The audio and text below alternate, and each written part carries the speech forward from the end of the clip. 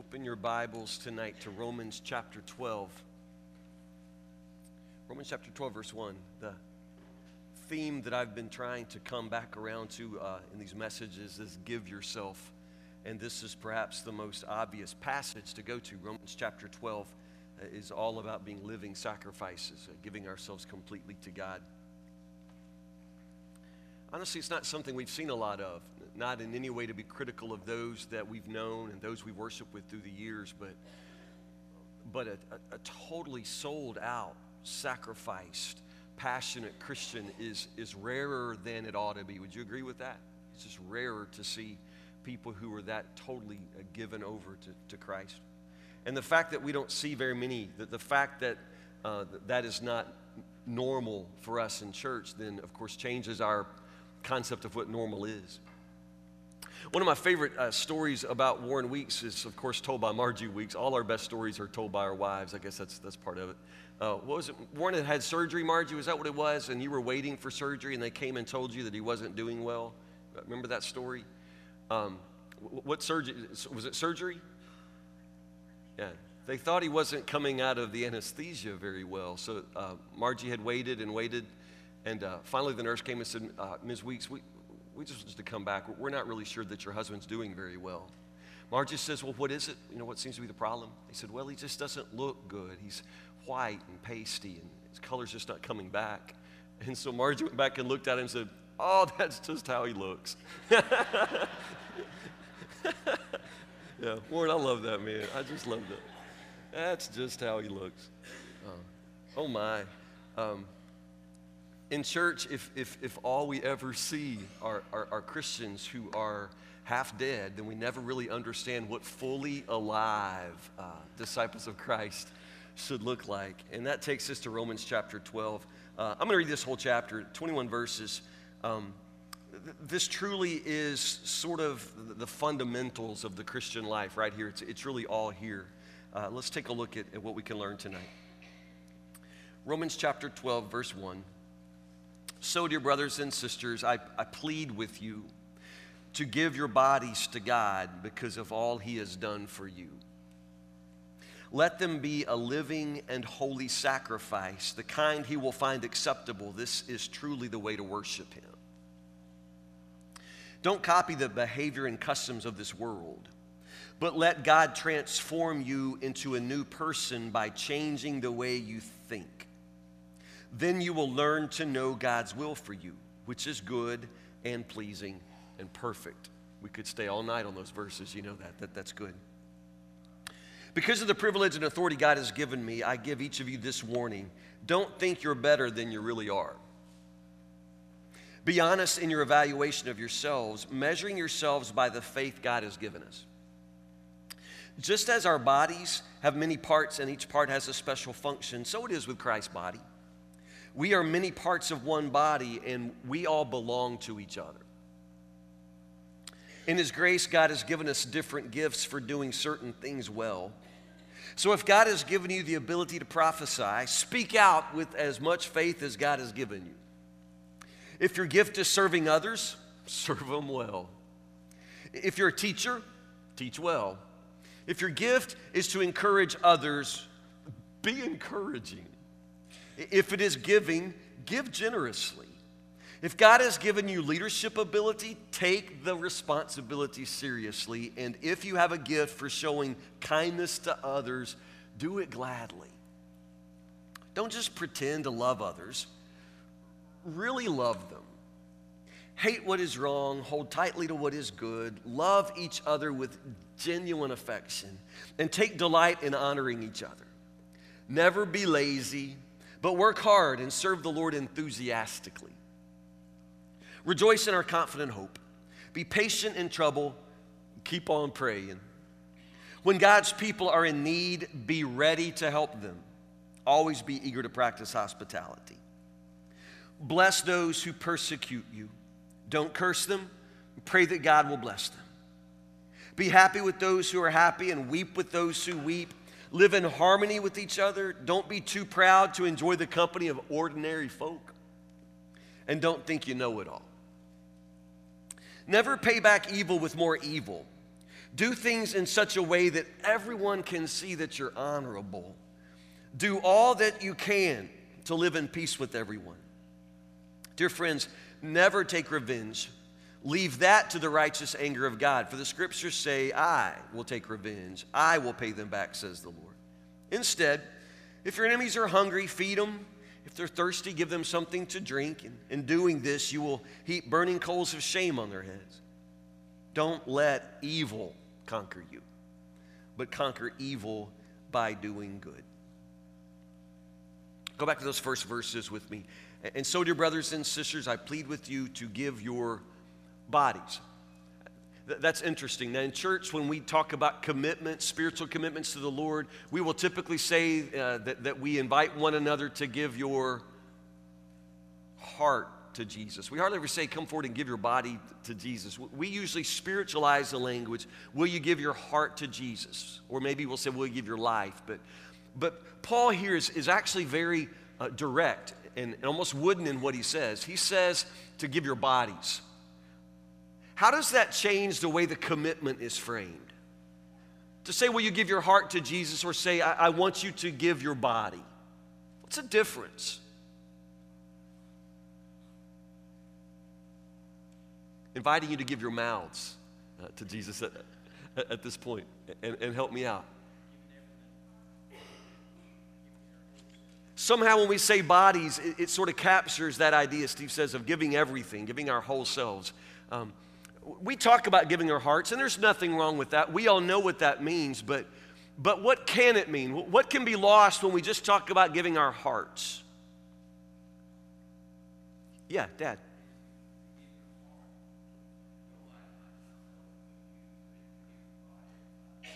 Yeah, it comes down to the difference between the invisible parts of me and the visible parts of me. When I talk about giving my heart to Jesus, Brother Don says that nobody might know that but me. That's an invisible, hidden part of myself. And honestly, some people apparently have made invisible commitments to Jesus. They've only given the hidden parts of themselves, because when you see them in their lives, when you see them in the world, when you see them out Monday to Saturday, there isn't an apparent commitment to Christ. So Paul says, I beseech you, brothers and sisters, in view of God's mercy, I plead with you to give your bodies to God. Give your bodies because of all He has done for you. Let them be a living, a holy sacrifice, the kind He will find acceptable. This is truly the way to worship Him. Worship, the entire spiritual life simply begins with a giving of yourself, a giving of your body, a giving of your entire life to Christ, and then you belong to Him. The amazing thing about this belonging here is that it obviously has this transforming power. Belonging always has transforming power. You know this, don't you? When you join yourself to someone else, when you join yourself to a group, you automatically become transformed. They say that as a married couple is married through the years, they start to look more like each other. Y'all think that's true? You think it is? You ever seen couples that just start to look alike? Yeah. Barbara, Jimmy, how's that going for y'all? Are y'all come, Jimmy, we're still waiting for the beauty to kick in here any time now, from rubbing off from Barbara. Yeah. Well, what about this? They do say that sometimes owners and dogs begin to resemble each other, that a person's dog can start to look like them. You believe that? Barbara, you watch it there now. You watch it right there, because I know what you're thinking. Yeah. Yeah, is it possible that you ever seen people that look like their dogs? How is that? I don't really think I look much like our dog, Augie. But she probably does resemble me in some ways. I know that when I'm telling her to do something that she really doesn't want to do, she acts like she's deaf. And I think Casey would say I do that. Yeah, I think I probably do that. It's interesting how belonging, simply belonging, has this transforming power. When I first met Casey Wilson, she said, I want you to know right now, I will never be one of those country women that plants a garden and bakes bread. Because, see, she had come to Woodburn and met all of the country women here. I mean, you know, the ladies in our church who were just so industrious and so very country.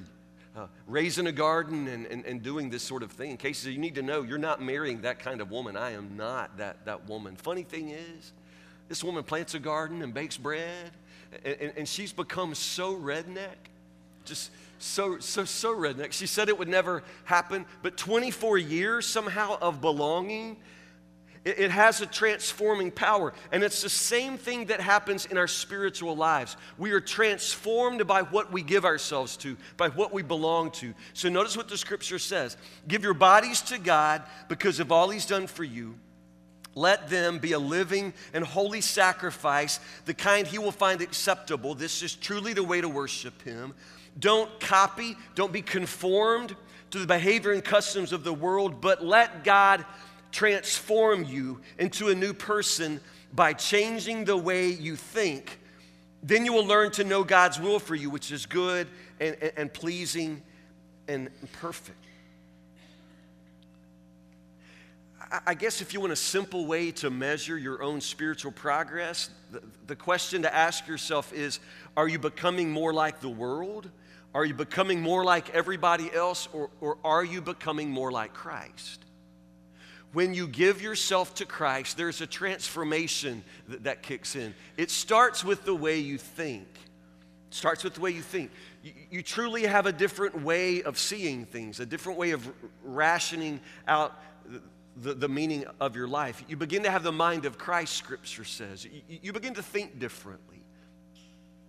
Most of the world thinks very much in the same way, that they value money, they value time, in a very serious way.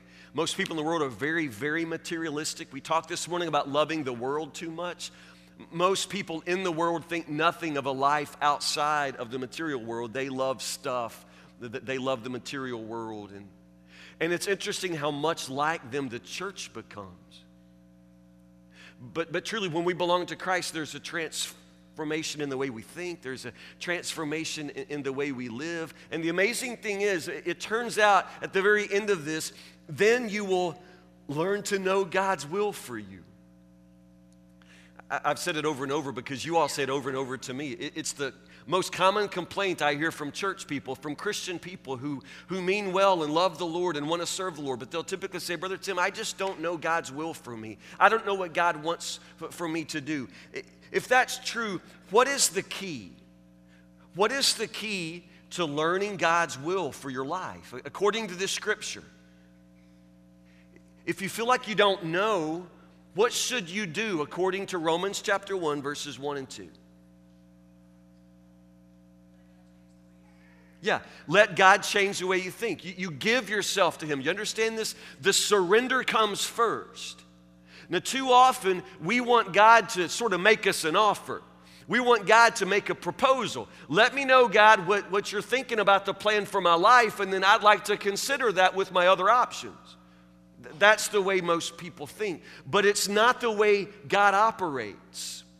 He doesn't make an offer to you. He doesn't try to win you over and give you one thing to consider among other things that you might consider. God waits for your surrender. God waits for you. You understand? He's already made the first move. It's not like you're taking the initiative here.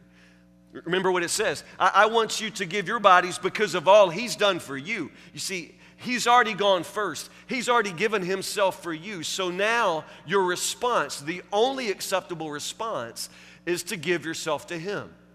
A living sacrifice. Give your body to Him. That means every breath. It means all of the strength in your bones. It means every second, every minute of every day. It belongs to Him. It belongs to Him. God waits for that surrender. And when you surrender, when you say yes, then you'll learn what God's will is for you. Old black gospel song that says the answer is yes. God, what will your question be? You understand? We say yes. We surrender first, totally surrendering ourselves. Then notice what comes next. Verse 3, because of the privilege and authority God has given me, I give each of you this warning. Don't think you're better than you really are. Be honest in your evaluation of yourselves, measuring yourselves by the faith God has given us. Just as our bodies have many parts and each part has a special function, so it is with Christ's body. We are many parts of one body and we all belong to each other. The first step in verse 3 is that Paul asks us to make a very serious but honest assessment of our own selves. Our tendency is to think more of ourselves than we ought to. We tend to think more of ourselves. Now, honestly, this cuts in two directions, and I think it's important for us to see how pride can work. There is, of course, the kind of person who thinks that they're everything. They think that they're the most beautiful. They think that they are the smartest. They think that they're the most important person in every room. There are those people who just think that they're better, and that definitely is pride, and it is a spiritual obstacle. It will interrupt your relationship with God, most importantly, but it will also make it impossible for you to have proper relationships with other people. You cannot think that you're higher than others. You understand, there's another kind of person, another way of thinking it's just as destructive, and this is the person who actually thinks that they're lower. This is the person who doesn't think they're the most beautiful in the room. They think they're the ugliest. They don't think that they're the smartest. They think they're the dumbest. They don't think that they're the most important. They think that they are the least important. You understand? And honestly, it's still pride. Who do you think you are to think you're the ugliest person God ever made? You understand? That's pride. There's bound to be somebody uglier than you. Just take a look down your pew. Understand? Who do you think you are to think you're the dumbest person God ever made? Do you not watch Duck Dynasty? I mean, there are people dumber than you. It's still pride. It's a kind of pride to think, oh, I'm so important. I'm the highest. I am the one that God must have chosen. But it's also a kind of pride to think I am the lowest. I am the worst. God can never use me. What do you mean? What do you mean thinking that God can never use you? What do you mean in thinking that somehow your gifts are less important? You see, that's pride too. It's incredible pride to think you're the highest, but it's also pride to think you're the lowest. You think you're the lowest, you're really not that important either. You understand? You just simply have to find your place. You surrender yourself to God. That's step number one. And then according to this passage, step number two, you find your place among other believers. And your place is right beside other believers. You are not higher, but you're not lower either. We're just right here together. We're all beside each other. We're all beside each other. And even though I'm pastor, even though I get a paycheck from the church, my gifts are not more important than your gifts. My opinion is not more important than your opinion. We are one body. This is what the scripture says. All one body. And it's very important that we find our place amongst one another. Now, what determines my place? In the body of Christ, what sort of determines the place that I will fill? The amount of money I give to the offering? No. There are always people who try to buy their place in the church, but there's just no way to think of that legitimately. You understand? You don't buy a place. There are some people who figure that by seniority they have a place. If you just are here long enough, eventually you can run this joint. No, it's not about seniority. It's not about who's been here the longest. When Paul describes it in every place, he talks about the church as a body. And so we are related to each other in the way that parts of a body are related. It's all one body. We're all one, and yet we have different functions. Spiritual giftedness is always described in functional language.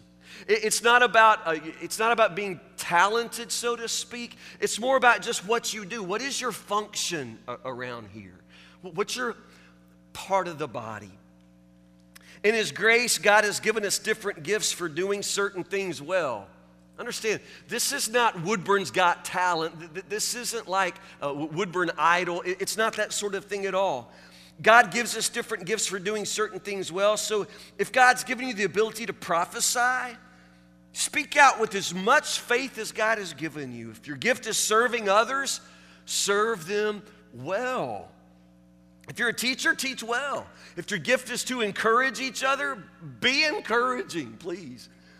If your gift is giving, give generously. If God's given you leadership ability, take that responsibility seriously. If you have a gift for showing kindness to others, do it gladly. I don't think in any place in Scripture the list of gifts is intended to be complete or exhaustive. I think even here, it's just this idea that Paul's just using examples. Well, whatever it is that you do, whatever it is that God intends for you to fulfill, your function in the body of Christ, then you just need to do that with all your heart. You need to do it well, with all the faith, with all the ability God gives you. You just put everything you've got into it. Now, honestly, there are always people in the church who say, I really don't know what my function is. I don't know what my place is. Well, the scripture doesn't leave anybody out. It says, in his grace, God has given us, all of us, every single one of us. You are not the exception. You're not the exception. Now, you may not have received gifts that put you on the stage. That doesn't mean your gifts aren't important. In this list here, most of the gifts that Paul mentions are not necessarily gifts that will necessarily get you put on staff or that will necessarily ever make you famous or get you a lot of attention. If your gift is serving others, Paul says, serve them well. Well, I don't care who you are. We can all serve. We can all take care of other people's needs. That's something we can all do. But obviously, some people are really good at this. Really good at this. In our church, we have people especially gifted at serving. They just take care of other people very, very well. Never just to single out one person, but we just would all agree. Marie Smalling does this very well, and she does it well because she doesn't think she does it at all. That's the funny thing about Marie. I say, Marie, thank you so much for what you did. And she'll say, what? I didn't do nothing. Yeah. Isn't that hilarious? If she thinks she does nothing, she has no idea how little the rest of us are doing. Yeah. She just serves. She just serves. J.C. Maxwell writing postcards and letters and drawing silly pictures and sending them out to us. I mean, it's just absolutely amazing the way our people serve. When you have a need, if church people know, they're going to show up, they're going to serve. They're going to serve well. If your gift is to encourage others, and again, I'm sure that there are people who excel in this, but this is something we can all do. It just takes a little bit of effort to be encouraging. Lift people up. My goodness, you have no idea the heavy burdens that we're carrying. Even the people on your pews, sometimes the people that you speak to every Sunday, you have no idea how they need encouraging. So how dare any of us come in this place and think about only ourselves? How dare we come in here and just complain and just sit through church and yawn and groan? And my goodness, we have this tremendous opportunity to encourage each other. And we all need that encouragement.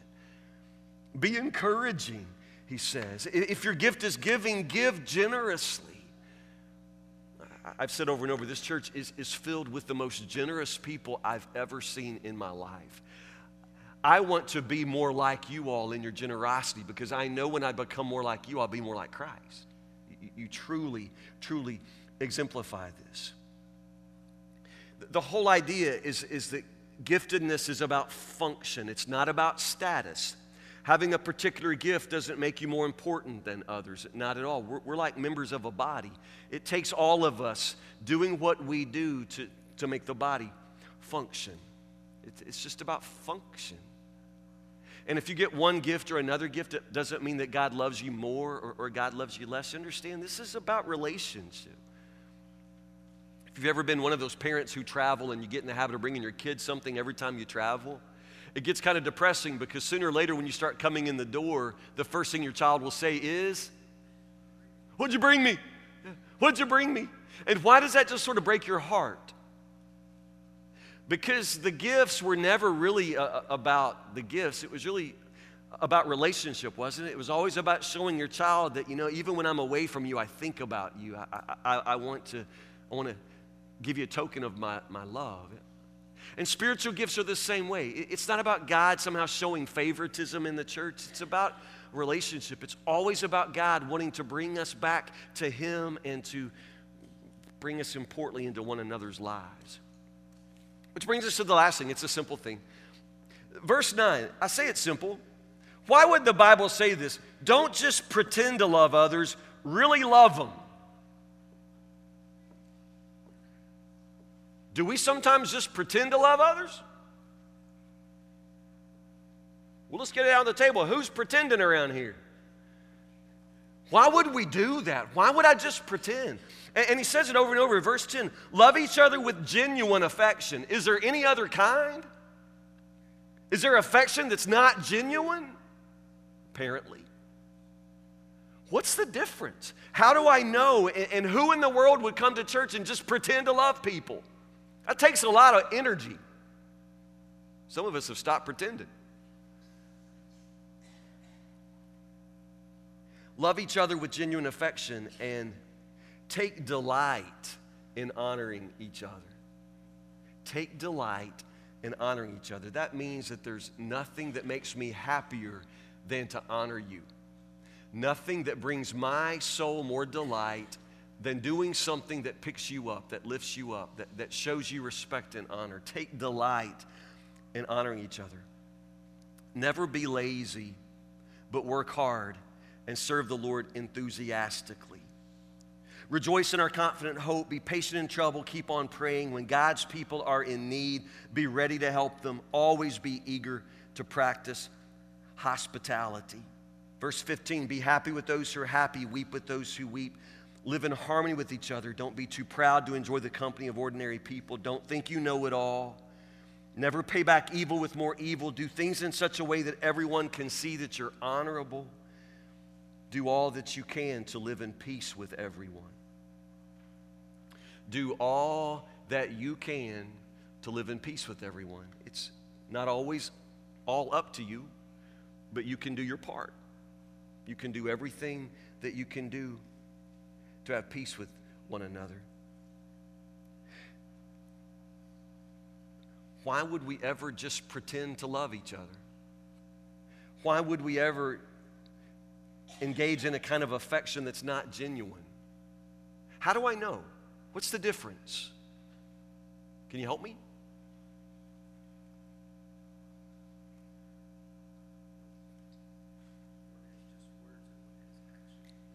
Yeah, Andrew says importantly, one might just have words and the other one has actions that back it up. Yeah, I think that's a pretty good line. Sometimes our affection, sometimes our love is just spoken. Oh, I love you so much. Good to see you. But truly, there's no action to embody the love that we speak. Yeah. Pretty good indication. Yeah, I guess in some ways, the pretend love that sometimes we substitute, it's the easy stuff. Any one of us can show affection to each other when it's easy. When it's Sunday morning and you're not on my nerves, or you're not calling me to complain, or you haven't just sent me a blistering email. It's somehow easier to love people when they don't have any needs. You know, if you ever need anything, call me. That's the easiest thing in the world to say, and then you call me in the middle of the night. And all of a sudden, I have to show some sort of genuine love. You understand? The pretend love, the ungenuine affection, this is the easy stuff. This is when people love, when honestly anybody in the world could show love. But honestly, the longer we stay together, the more we continue to share life with each other, it just gets hard sometimes to love each other. We begin to rub each other the wrong way. With enough time, I'm eventually going to say something that offends you. You're eventually going to do something that makes me feel unloved or disrespected by you. Sooner or later, we're going to hurt each other's feelings. You understand that? And love gets difficult then. But when love gets difficult, that's when love gets genuine. That's when it gets genuine. That's when you know it's the real thing, when it gets hard. When you have to put a little bit of work into being at peace with everyone. When you have to put a little bit of work into always practicing hospitality. That stuff's hard to do. So I guess you know that the love is genuine when it begins to take a little bit of effort. I think that's really part of the message here. Our salvation is by grace, and it's all God's work, but it does not happen without our participation. And it all begins with a very deliberate and a very total giving of ourselves. I give my body. That means I give everything that I am to Christ. I just simply live for Him. You saw the act of baptism tonight. It's always important to understand why we baptize and what it means. Jordan Reed goes down into the water tonight, and that represents what? Her death with Christ. It represents her death with Christ. She died and was buried with Christ. But then she was raised to walk in the newness of life. Those are words from the book of Romans. So that it is truly no longer her life, no longer I who lives, it's Christ who lives in me. It is a deliberate and total giving of myself. And when I belong to Him in that way, there's a transformation that takes place. And one of the places we live that transformation now is right here, in relationships with each other, in the way we work together, the way we do what we do for the glory of God, and the way we learn how to love each other. It's always going to come down to loving each other. Let's do that well. Let's learn to do that better. Let's pray, and then we'll transition to our family meeting. Pray with me. God, truly, we love you so much. We thank you, Lord, that you have given yourself for us that we might belong to you. God, we confess that we are often not good examples for one another. Our commitments to you, Lord, are often half-hearted. Lord, we give part of a Sunday to you, Lord, or we give you the convenient parts of ourselves, Lord. We obey the things that you ask us to do that we enjoy doing, Lord. But sometimes when it gets hard to follow you, we step back. And in doing so, Lord, the church itself becomes a very lukewarm place, a place where genuine commitment and red hot fiery passion for you, Lord, just simply is not common. Lord, I pray that you would stir in this place a different kind of people, a different kind of commitment. I pray, Lord, that we would all truly die with you, experience a death with you, Lord, so that truly the only life in us is the life that you place in us. Help us, Lord, to find our place with one another, to serve you with whole hearts and enthusiasm. Just, Lord, help us to love each other. Help us to love each other, not just to pretend, Lord, but to do the hard work of making peace and forgiving, showing hospitality and kindness, doing everything we can, Lord, just to delight and honor one another. Lord Jesus, these are simple things, but not always things we do very well. Help us, Lord, to do these things with total commitment, whole hearts. We pray in Jesus' name. Amen.